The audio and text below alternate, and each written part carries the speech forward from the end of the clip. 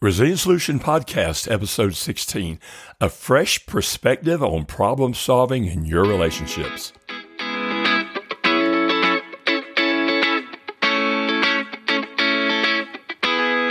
I've got a mind-numbing statistic I want to give you. Are you ready for it?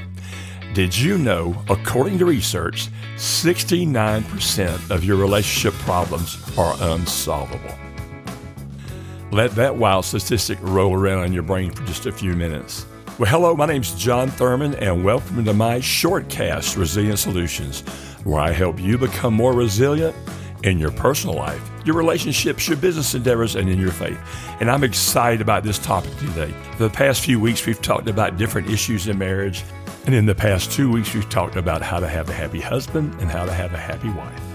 And today I'm going to share with you 9 things you can do to become better at problem solving in your relationship.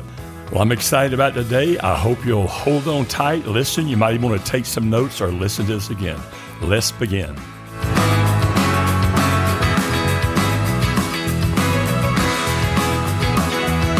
Hey, once again, thanks for joining me today. I'm really excited about today's topic because we're going to discuss perspective. And your perspective is your reality, although it may not always be correct. Now, just to start off a little bit, perspective is a multi-layered process. For example, I view the world through a series of lenses. I view the world through my socioeconomic background, my ethnicity, my cultural distinctives, my personality, my religious experiences, how I view life, how I view God, things like that. Perspective is really all about understanding the filters that you're viewing life through. Now, I'm a photographer. I'm a serious hobbyist. That is, I try to do enough where I make enough money to buy new gear.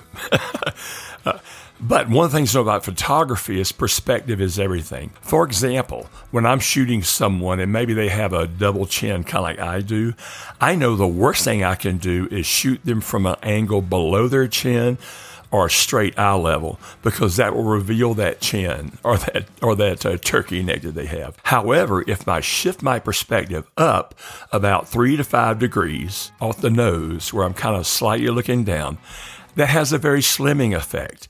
Same person, same neck, but different perspective. So it's important that you understand perspective.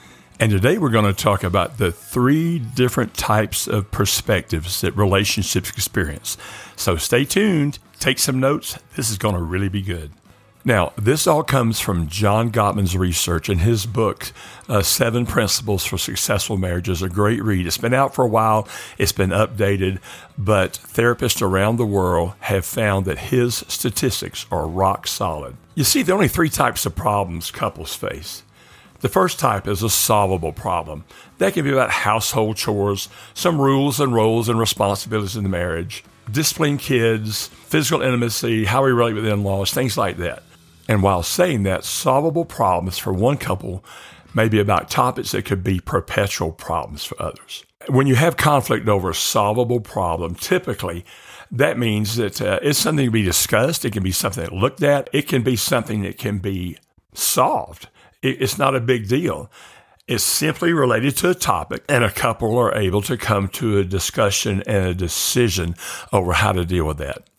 And one of the challenges in marriage is really being able to discern between what's solvable and what's unsolvable, and what may be unsolvable at this moment. So solvable problems are typically related and situational. For example, it can be about a disagreement about when you go on a date or spend holidays.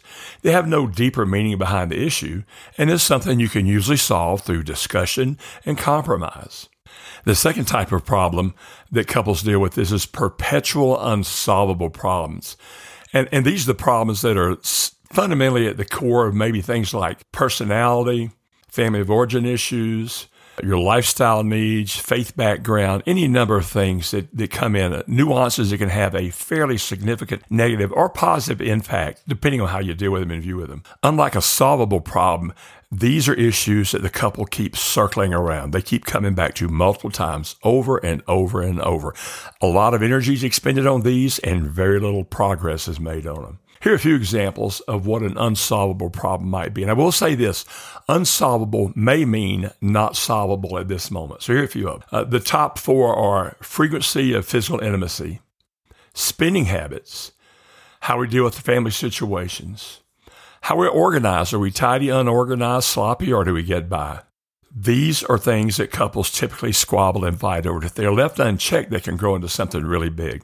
Now, the third types of problems that couples have, and this is the most dangerous and the most corrosive, are gridlock perpetual problems, which are lingering, unsolvable problems that have been mismanaged and become central sticking points for a couple. In many instances, these types of problems have become chronic and very painful.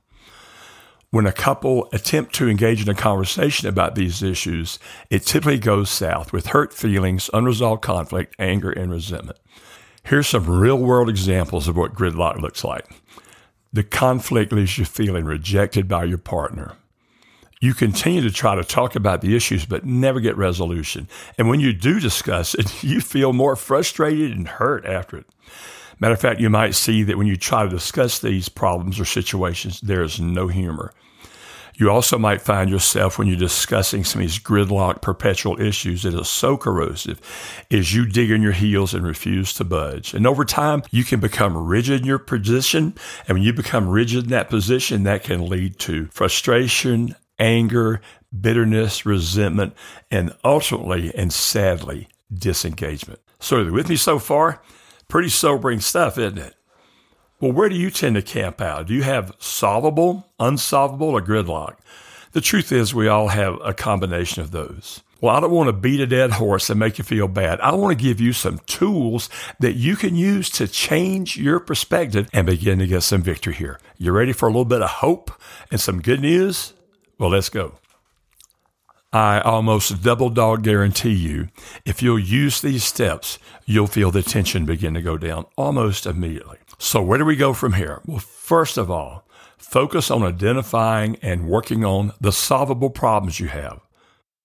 Second, acknowledge the unsolvable, realizing that some of these may one day be solvable, but don't waste too much time and energy on them right now. The truth is, unsolvable problems will not ruin the relationship. And my experience has been that you'll be able to solve some of those when you either find a way to do it, a willingness to do it, the strength to do it, or a tool. And hopefully I'll be sharing some tools that can help you kind of break through that. Number 3, if you find that you're in perpetual gridlock, it might be time to reach out for some help. Maybe a trusted friend, a pastor, or a counselor, or work-life coach like myself. Here are 9 things that you can do beginning today to enhance your problem-solving skills. You ready? Number 1, awareness. Work on conversations about your solvable, unsolvable, and possible gridlock issues. Don't beat them to death, but just have an awareness and talk about them. Secondly, keep an open mind. As the two of you look to consider the types of problems that couples face, it's important you keep an open mind and be able to find some things you can agree on in order to move forward. 3, please, please, please, please, please, do not try to change the other person. Never works. Number 4, grow in your understanding of your partner. After all, you are pretty quirky, and learn to lean into their quirkiness because you're quirky.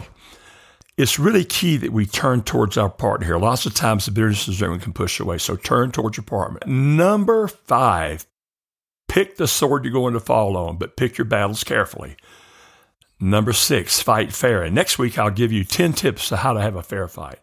Number 7, learn to communicate clearly and directly. Number 8, remember, not all problems are solvable. Number 9, pray. It can't hurt. Who knows? It might help. Matter of fact, we know that when a couple asks God to enter in their problems, they tend to have more resilience and understanding on how to solve them. And let me share with you just a couple of verses as we wrap up.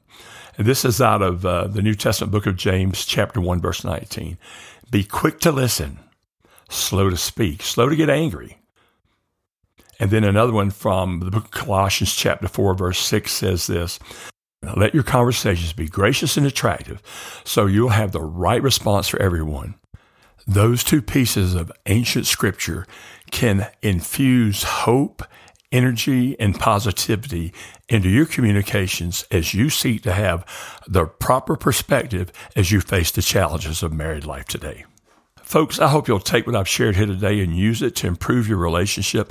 I promise you, if you begin to make just a little bit of movement towards your spouse with new understanding, it will dramatically impact your marriage in a positive way. Hey, I'm John Thurman. Thank you for listening to me. For more information about me, go to www.johnthurman.info.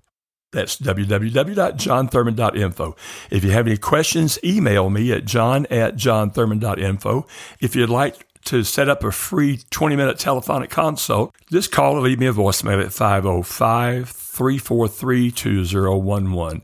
That number, once again, is 505-343-2011. By the way, if you're listening to this through Buzzsprout, the show notes are in the app.